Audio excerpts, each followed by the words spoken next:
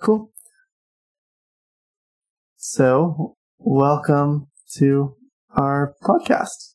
My name is Wes Moncrief. I'm a software engineer, currently at MasterCard, although I was hired into a company called Applied Predictive Technologies. And I've got about 3 years of experience, plus 2 days actually. And Kevin, you want to introduce yourself? Yep. Kind of the same story there. I'm Kevin Lee. I've also worked at MasterCard for the last, 4 years, overlapping with Wes for 3 years. We worked on similar teams in the past and similar projects. And we're all both excited about system design. Cool. So we're making this podcast. The original inspiration is that I was trying to prepare for the system design interview, and I was looking for a podcast to listen to as I went about my day. So I thought that'd be a nice way to kind of let some of this content sink in, and there wasn't one that I could find, so I reached out to Kevin about making one ourselves, and we're kind of figuring this will be, one, it'll be like good interview practice for us in preparation, and two, hopefully it can be useful to other people as well.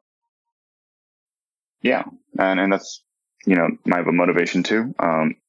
Also looking for, system design prep, as well as just being able to produce something with Wes, Yeah, we're also, I think, both pretty interested in the design of systems in general, so I think it's a topic that we're both just, happy to think about, regardless of interview preps itself. Anyways, I guess some, or notes of, business, or, some notes where we get into the business, One is that we're both learning here and we'll probably be getting better. So if you're trying to do a crash course of preparation, we'd probably recommend that you start with whatever the most recent episode we made is, as hopefully we've improved over time. Hopefully we're improving over time. Yep. Other note is that Kevin will be getting a new microphone at some point in the next few episodes, assuming that we are successful with this podcast getting produced. So there will be a upgraded sound quality, if that is an issue to anyone. Yep. Hopefully within the next couple of episodes. I was going to say, we thought for the first episode, we would just kind of start light and, all the episodes that we're doing will kind of change in format, but for the first episode, we can start with some sort of system design interview where I mock interview Wes with a classic system design question. And then give feedback as well as iterate with him on, thought processes and all that sort of thing. Yeah, I will say I might draw a little bit on the shared Google Doc we have, and if I do make any drawings, I'll be sure to put it in the show notes afterwards, put a link in the show notes. But I think most of this should probably be communicable via audio only. So don't feel like if you're driving, you need to stop the car, or worse, not stop the car and look at Pull up your phone. Yeah. All right. Well, all right. With that being said, then I guess that's a good segue. So we're using Google Doc to keep track of, all our photos and all the notes. And that really got me thinking about, what is the mechanism behind Google Docs? How would you design some sort of collaborative editing tool that can scale across multiple users?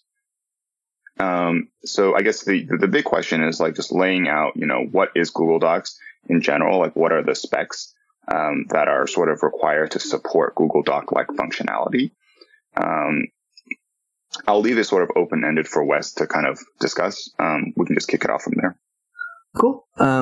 So I guess the first thing I probably want to do is narrow down some of the actual use cases we want to build. I'm sure Google Docs has a million different features, and we probably can't talk through all of them in the next however long this is going to take. So I guess as a couple of, initial ideas, there's things probably important ones are, inputting and saving text. And then another important feature is kind of, live updates. Another is maybe permissioning, pages so that only the right people can see it. Another one is maybe exporting pages to either, a PDF or whatever kind of file you want. I'm sure there's more, but are any of those, or something I didn't mention, features that you want to highlight and focus on? Yeah, that seems reasonable. We can start with, just to keep it kind of simple, the 4 requirements, which are, like you mentioned, users can edit and view the document. They can upload images, photos, videos, in whatever form that they want. There can be collaborative editing going on. I actually did do this lookup, and then apparently you can have up to 100 people editing a Google Doc at the same time. Our system should be able to support at least that number. And then other things to think through is like concurrency of like I mentioned, concurrency of up to 100 users, access control, which you've mentioned earlier. So those are the big four. Why don't we focus on, just a couple of those to start, and we can break it apart into other episodes if they do take longer. Sure.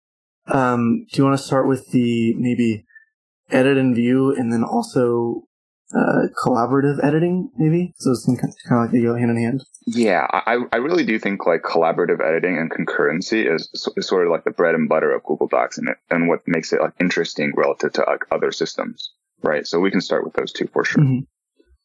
Okay, cool. Let's talk about numbers. You mentioned 100 people or so editing a single page. Do you know maybe how many users that we want to support in general? Like how many people have a Google account here? What do you mean by support? Do you mean like editing at the same time, or like being able to view the page?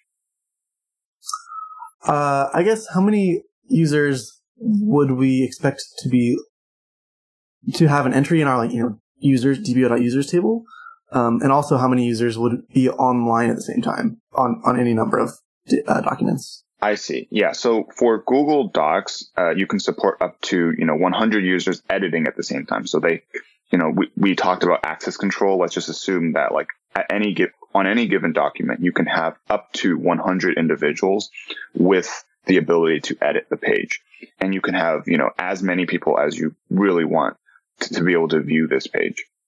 Okay, sorry. I meant like, if, how many people are logged onto docs.google.com at 3:00 in the afternoon. I see. Okay. Well, I mean, we can scale with, Google. I don't have statistics on hand, but I imagine it's in the realm of like, millions. Okay. So millions of concurrent users, on any page. Okay. And I'll assume there's, tens of millions of users that exist in general. Okay, and you said up to any number of people viewing a single file at once with 100 editors. Let's see, what other numbers do we want? I guess let's think through like how big that our kind of database needs to be. So I'll just spitball some assumptions here, and feel free to change these if you have different ideas. But let's say, I don't know, maybe let's say we have 10 million users that own a doc. Let's say each of those owns 20 docs, so that means we have 200 million documents that exist in our database, and growing at some rate of probably a million, maybe 500,000 a day. I don't know. Something around that era. Does that make sense? Sure. Those numbers seem reasonable to me. Cool. And I'm assuming that we have global users, and what else? I guess in terms of the concurrent editing, I'm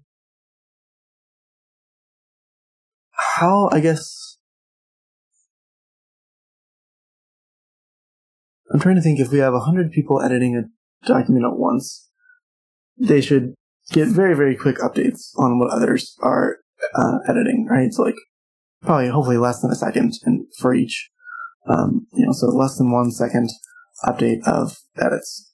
So, if you change a letter, I should see it within a second. Yeah, a second seems like the upper bound there. Cool. Let's see. And I think since we're on a Google Doc, we can actually do some testing ourselves of trying to, break and see how fast, edits go through. And that might give you a sense of, what kind of constraints we're working with. So I'm just going to write a quick line. I actually do not have editing access, so I'm going to request access. Okay. Give access. I will say that our voices have about a half-second delay. When we did the count, you were about one number behind me. It's good to know. Okay, cool. I'm gonna write a line real quick. you want to just like say a letter and type it at the same time you say it? Sure. I'm still waiting on access, actually. I think I gave it. Try refreshing. Oh, sorry. Editor. There you go. Cool. So let's see. Let's edit on this line. A dog ran over a quick fox. But sorry. Did you do that again? Yep. A dog ran over a quick fox. So how much lag was there? It's very fast. It's very fast. It was the same time you were speaking, which was about, like we said, your speech is about half second flagged over the wire. So probably about a half second. Yeah. Maybe a second at most. Yeah, it'd be kind of cool if, the audio sort of lagged behind the text. Yeah. Yeah, that'd be fun. Okay, so I think that's a good amount of information. I guess we'll find if there's any numbers that we need along the way. We can figure this out. So the first thing that we'll note is that, we're going to need a load balancer, just to throw that out up front, because we have so much traffic. So I guess when we start to connect to web servers, obviously these are going to have to be, replicated. We're going to have a cluster of web servers because, just based on the volume of traffic we're dealing with, no one server can handle that. I'm actually thinking about how do we want to have users that are maybe like one user in Brazil, one user is in Europe, and they're trying to edit the same page? Should those users be connecting to the same web server or a different web server? I think that it's a little unfortunate that we're going to have more lag over distance. But yeah, I think keep things reasonable.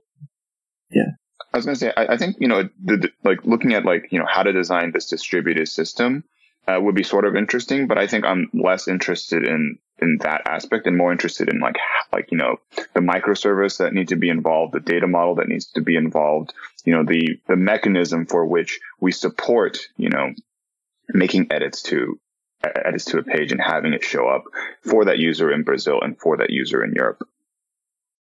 Okay, yeah, cool. So I think down that route, I think that we want any.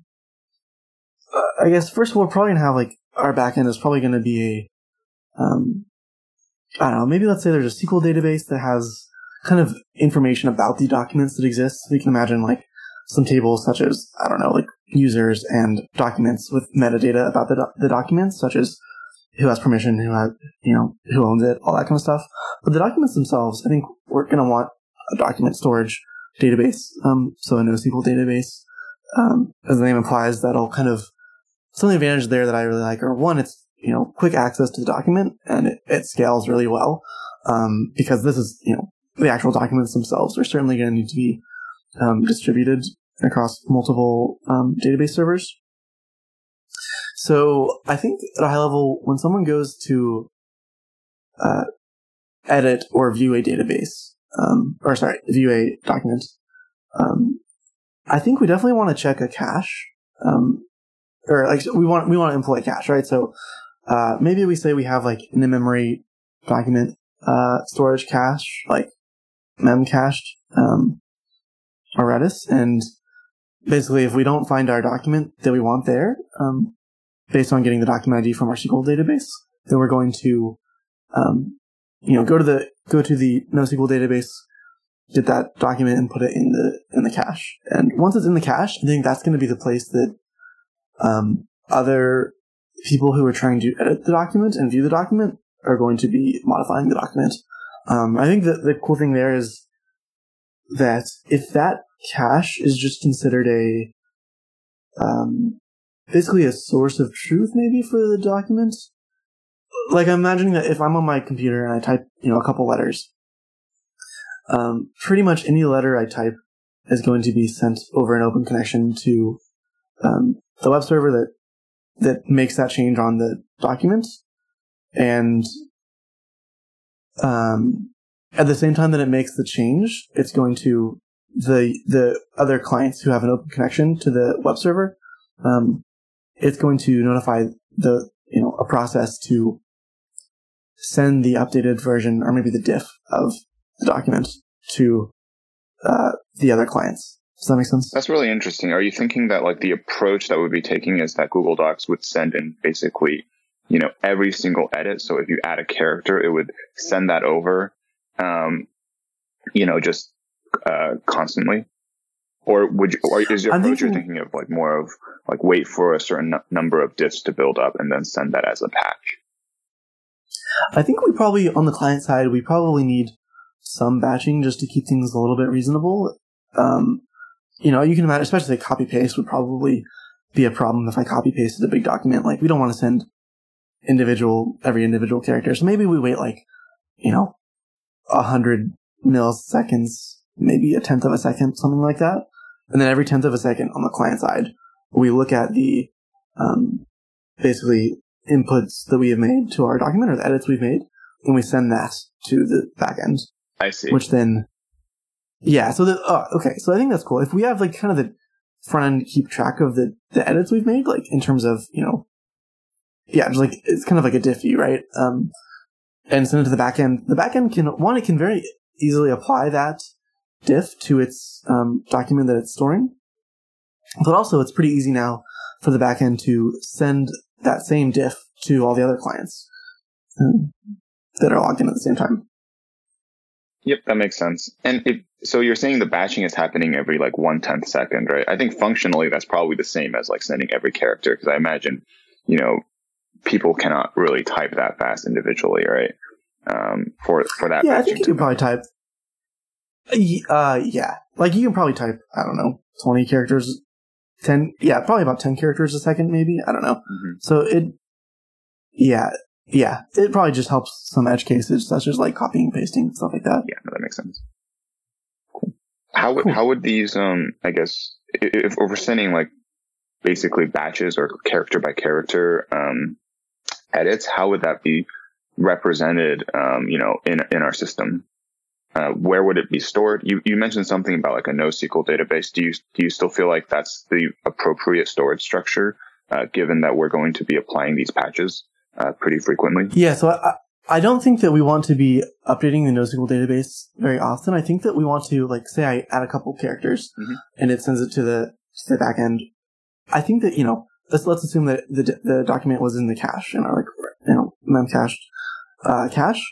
I think we want to apply the edits there, and then send the edit diff to the other clients that are logged in right now. But then at some asynchronous cadence, we should flush that kind of cached version back to the SQL database, the NoSQL database. I see.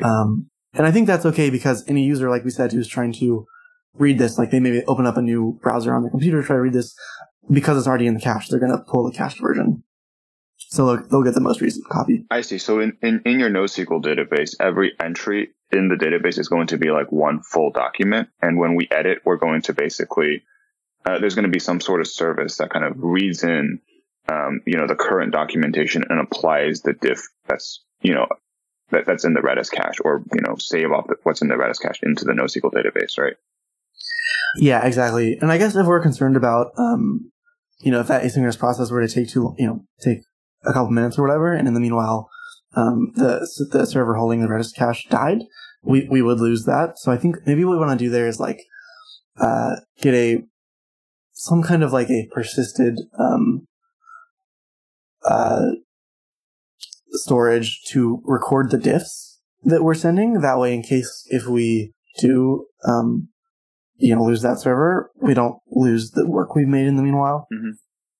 Yeah, that makes sense to me. I'm curious as to just for the viewers, what the difference between NoSQL and a typical a typical RDMS database would be, what the difference is and why you would choose one over the other. Yeah, I think there's a few differences, and actually, from what I've seen, a lot of the features of one type have actually been kind of to a degree implemented in the other. So it's not a lot of things you could accomplish with both, but the general kind of strengths of each are that NoSQL databases are not, like, they basically don't really join. Like, if you're trying to do a bunch of joins or relational operations, you're going to have a bad time and performance is going to be pretty poor. Although, like I said, some actually do have kind of indexes and things like that, but the advantage of them is that they scale really easily, right? Because basically it's basically a dictionary, like a hash map of, key to a value, right? So if you have a simple key value lookup, it's a great way to store things and it's very extensible. Whereas a SQL database is very relational. So if you think like you're going to be doing queries with filters or with joins to other tables, that's going to be a real strength of the SQL database. But kind of a downside is that scaling takes a lot of work. So, for example, if your documents table has, 200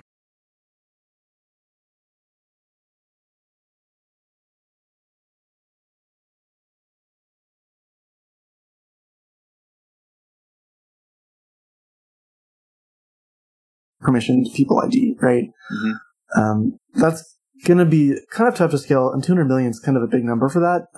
So I'm not sure if a standard, like SQL table would be the right solution here. We might need something like a Bigtable from Google or some kind of other big data storage, solution, but, we could at least write the where clause against, like, where user ID equals X and not have to, scan the whole table, because we could have indexes, Yeah, I imagine filtering is not going to be like a huge requirement in, this Google Docs system, right?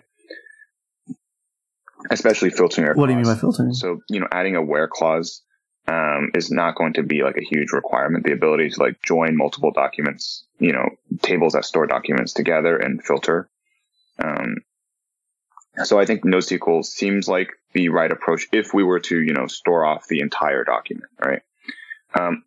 Yeah, sorry. I guess I don't know if I clarified. I think I wasn't speaking very clearly, but I was imagining there's two tables, right? Or like two databases. One is the NoSQL for like storing the actual document itself. Mm-hmm. The other is the SQL database for storing the metadata about the document. Yep. No, that makes sense to me. Yep. I guess something else to kind of mention is if you look at the menu of Google Doc, I think there should be one panel that lets you kind of step back through history. That kind of reminds me of, a system like Git, right? Are you familiar with like how Git ends up storing, data in general? Yeah. Do you want to mention it to the viewers though, real quick? I guess they're more listening than viewing, but yeah, to the listeners. Yep. So I don't think Git actually keeps track of, the entirety of the documentation. It just keeps track of these blobs that represents like the diff between, changes that you've made. So whenever you do a, Git commit, that creates a new blob, and then the document is actually formed by constructing the history of these blobs together. I imagine that, for Google Docs, I don't know how it's implemented, but I feel like there's some similarities between Git that Google Docs probably extracts from in this case, where, maybe it's not necessary to store off the entire document if you have enough blobs representing history. And if you're keeping track of like the diffs between edits for synchronizing documents to begin with, maybe that diff approach actually makes a lot of sense. Yeah, I will say as a side note, I think Git actually, it's not, I don't know if this is what you were trying to say, but it doesn't actually store the diffs between commits. It stores the whole commit, but it doesn't duplicate data. It kind of uses a shared pointer to common data, if that's what you're trying to express. So like, basically, if I have a document that my next commit, I change the second half of it, my next commit will actually be a pointer. It'll be 2 pointers, something along those lines, where the first one goes to the original blob, and it like only does the first half of the original blob, and the second one is a pointer to my new second half. Yeah, that's sort of what I was trying to represent. Cool, nice. I think actually in this case though, I think probably the reason Git does that is because it doesn't want to have to apply a bunch of diffs anytime you want to check out a particular commit, because that could be slow if you have 1 million commits in your history. But I think here actually, it's probably fine to keep a good number of, even like in your local session, I'd probably say you can almost keep all of your, like you basically have your initial state stored, and then you have this diff tree of, series of diffs that you've made. I think it's probably okay to keep it that way in your entire local session, because it's not like you're going to need to like very quickly back up to the very start. If you want to back up, you're doing it one at a time every time you click the back button, and having each of those diffs, we have time to apply each of those, and the user's not going to be slowed down because of it. Yeah. But like I said, if a new person were to open a web connection and see the document that's currently being edited, because we had been applying the diffs to the cached document, that new person will get the most recently updated document. Yep, that makes sense. I guess, so in terms of that, like, kind of queue, basically that list of edits we've made locally, we do need to think that should only be our own edits, right? And if we just got a diff from the server because someone else had edited it, we don't want to undo other people's edits. So there's going to be like some separate queues for that, separate lists. I think Google Doc lets you step back into history and undo other people's changes, if I'm not misremembering. Really? Okay. Yeah. You might need some elevated permissions to be able to do that, but I remember the ability to do that. Interesting. Yeah. I guess the one thing we haven't mentioned yet, which seems like, at least to me, it's a pretty clearly going to be a problem, is how do we handle like what you would almost consider like a merge conflict in Git. And I think I'm actually thinking that you could probably I think that problem has been mitigated by the way that they show everyone else's cursor. So if I see your cursors on a letter, I'm pretty unlikely to go there and start messing with that word because I know there will be problems. I don't think we definitely need to handle that case, but I don't think we have to. I think that's not as critical of a case because of that. The UX kind of helps with that. So, but I think what we might want to do there is just apply as much of each person's diff as possible. And if there's something that doesn't make sense, I don't know, maybe we just disregard the most recent change, or I guess the concern is like, you don't want to type something and not have it show up. So maybe you just have the most recent change win. I think that's actually one of the most interesting parts about Google Doc, is I don't think, in my experience of using Google Doc, I've ever been able to, break it or have a merge conflict, right? And I think the interesting part about how the system is designed is that it is very optimistic about edits, in the sense that even if you have multiple concurrent users, it'll assume a correct state. And, there's a principle or an algorithm that sort of backs that allows you to do that. So we can actually do as an exercise, just trying to edit the same line at the same time, and see if we get things lost. I'm gonna start typing again. Feel free to just jump in. Yeah. Well, here, why don't you move your mouse to let's both move our mouse to the same spot. See where I am right there. Yep. I'll type WES. You type Kevin. Okay. Ready? 3, 2, 1, go. So, that worked pretty well, right? Kevin and Wes. So what we're seeing on the screen is that Kevin and Wes, even though we start at the same place, they're still full words that appear next to each other, as opposed to, what we think might happen, which is WKESEVIN or something like that, right? Where we're splicing the letters. Yeah. So I feel like Google handles it pretty well. Yeah, and maybe it's if we were trying to replicate this behavior, maybe we do something along the lines of keeping track of where each person is typing in terms of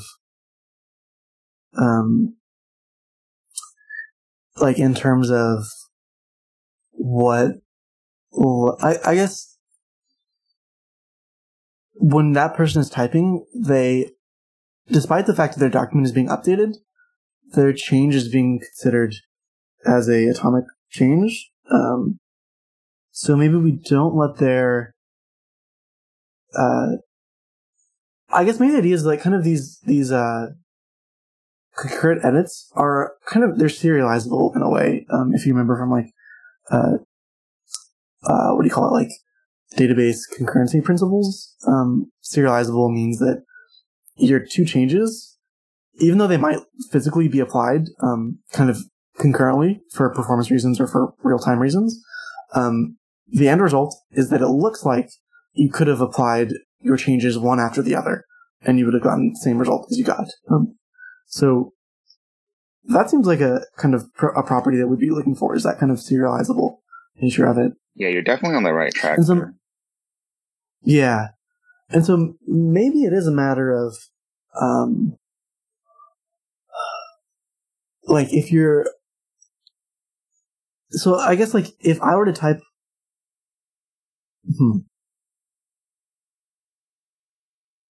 Now I'm trying to think, like, would I want to batch the updates? Like, how do I get that serializable property here?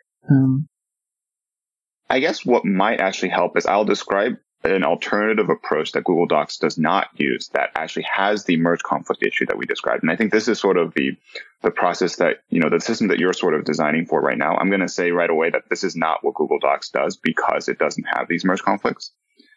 So what you're describing with, like, capturing a frame of diffs and sending it back between the client and servers is something called differential synchronization. And a lot of collaborative editing tools actually do this sort of operation. The idea is that, your client maintains a version of your document as well as a copy. And the server also, maintains a version of the document as well as a copy. In the beginning, all four documents are the same, right? When you make an edit to your copy, that starts deviating from your client original. And then at some point in time, you can capture the diff, send it back to the server. The server can apply that diff to its own copy and then calculate the diff between its copy and its original and then broadcast that out to all other collaborators.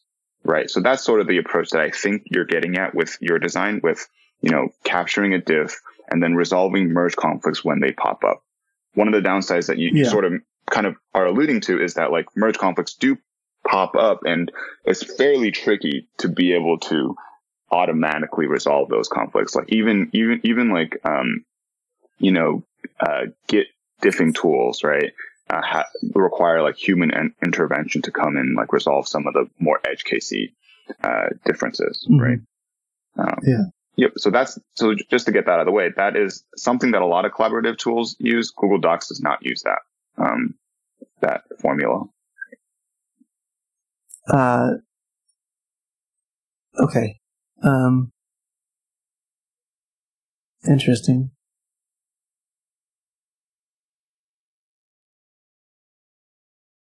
Here, let me send you something. This is a website about a concept that I guess we can introduce to the viewers. It's called Operational Transformation. And there's a little demo that you can kind of click through and see. And once you click through the demo, it might make sense as to what Google Docs is doing. Okay.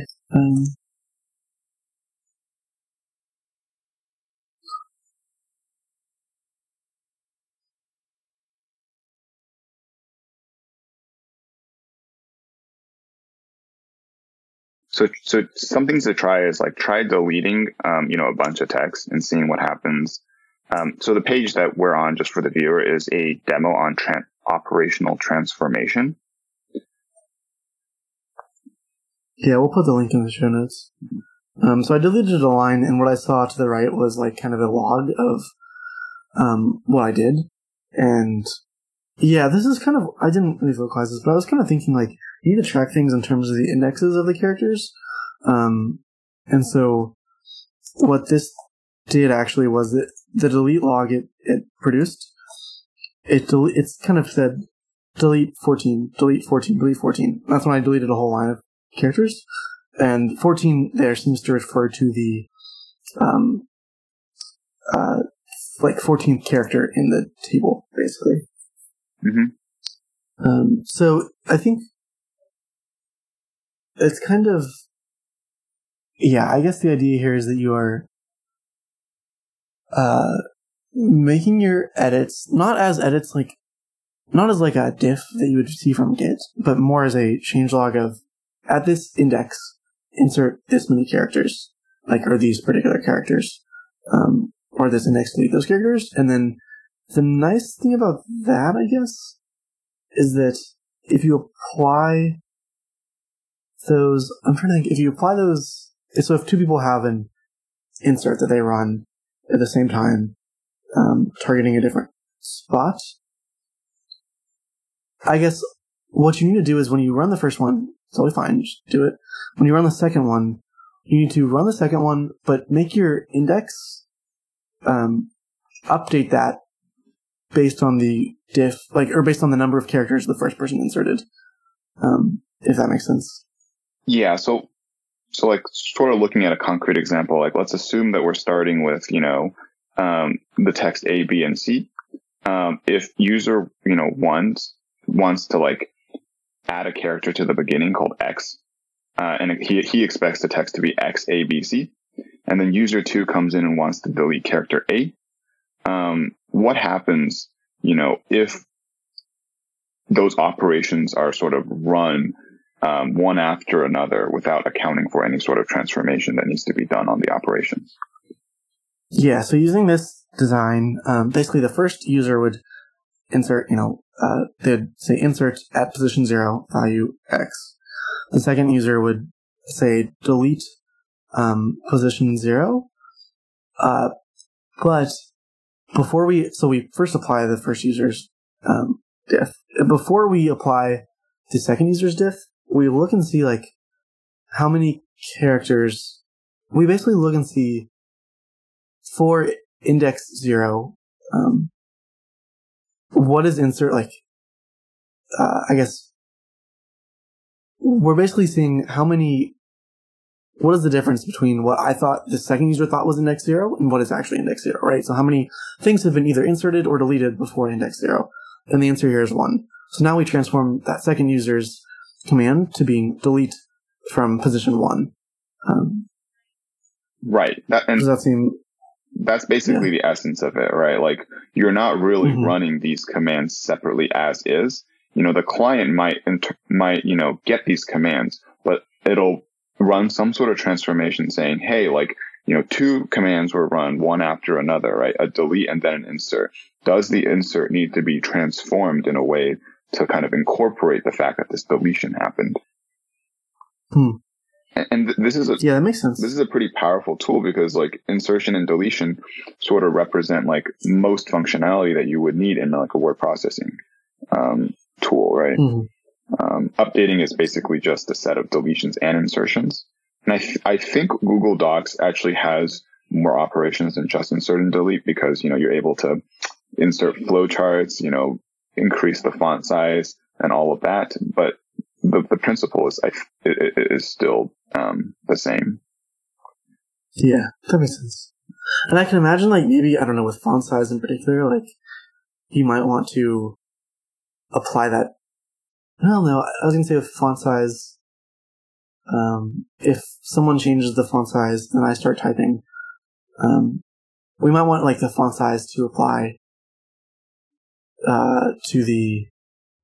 Yeah, if you first apply font size and then second start inserting, what we've been talking about before is kind of ignoring the effect of that previous, change. But with font size in particular, we might want to let that run through and not try to prevent that, right? So we actually might want to change the second person's insert to have the applied font size. Mm-hmm. Yeah, that makes sense. Cool. Yeah, I thought this was really cool because I was thinking about the merge. When I was first thinking about Google Docs, I was thinking about how does Google Doc just work so flawlessly without, while supporting so many users and I haven't heard a single bad experience of people saying the thing that I was editing sort of disappeared on me when someone else overwrote it, right? Yeah, that's pretty impressive. It's very impressive. And I guess going back to kind of I talked about people around different parts of the world editing the same documents. I know that it takes about 1/10 of a second roughly to make a round trip around the world over the internet. So I think it's actually not too bad to use the same cache for for edits, around the world. So maybe you just say, the first user, if he's logging in Florida, he's probably going to get a web server or a data center that's somewhere near Florida to open up a copy of the document. And if someone else, the next person tries to access it, we're going to need to route them to Florida to actually get that. So does that make sense? Yeah, I'm sure. So it'll probably need to be. Yeah, go ahead. I'm sure there's like some mechanisms in place to like account for concurrency, right? Because concurrency and like getting the operations in the right order is still very important. And that's also another interesting problem to think through. Yeah. Yeah. Cool. Are there any other things you wanted to ask about here? Yeah, I mean, the other parts we can save for next time. Like, a lot of it is fairly straightforward once you've built in the concurrency, which I feel like is the most interesting part. Access control as well as file storage. Those are things that we can cover next time. Cool. Awesome. So now that the interview is done, how do you think it went? I think it went like fairly well, given that it's like our first time. I think that this problem in particular is kind of tricky because, the emphasis is less on like designing the system components to kind of scale out and like represent, all the different like microservices as well as all the like the components in the system. And it's more about like thinking through how the data is actually represented. I think, a point of feedback that I might have is that like, and I, to be honest, I've not done a system design interview before, so I don't know how it would necessarily go in real life. But I feel like there's some merit to starting with, designing out around your functionality. So if the question is like, how do I support collaboration? Thinking about like, what is the data that needs to be stored and moved around, and what is the mechanism first, and then sort of after you've gotten that figured out, like scaling out and thinking about, okay, now that I have the core functionality figured out, what are the actual like load balancers and services that need to be in place to support this functionality? Yeah, that makes sense. That seems like pretty good advice. I guess it somewhat depends on what the interviewer is asking, but at the very least, we can find out by asking. But yeah, that makes sense. I think that's probably a good interviewer tactic as well, is to try to hone in on that as well as for the interviewee. So yeah, that's good advice. Yeah, I did feel like I jumped in a direction that wasn't the direction you wanted at first. And you kind of pulled me back. Yeah, I mean, to where you wanted me to go. Yeah, I think that was the tricky part, because I think a lot of system design interviews kind of revolve around the actual, components being the core of what the question is asking for, right? Yeah. Cool. We need our outro.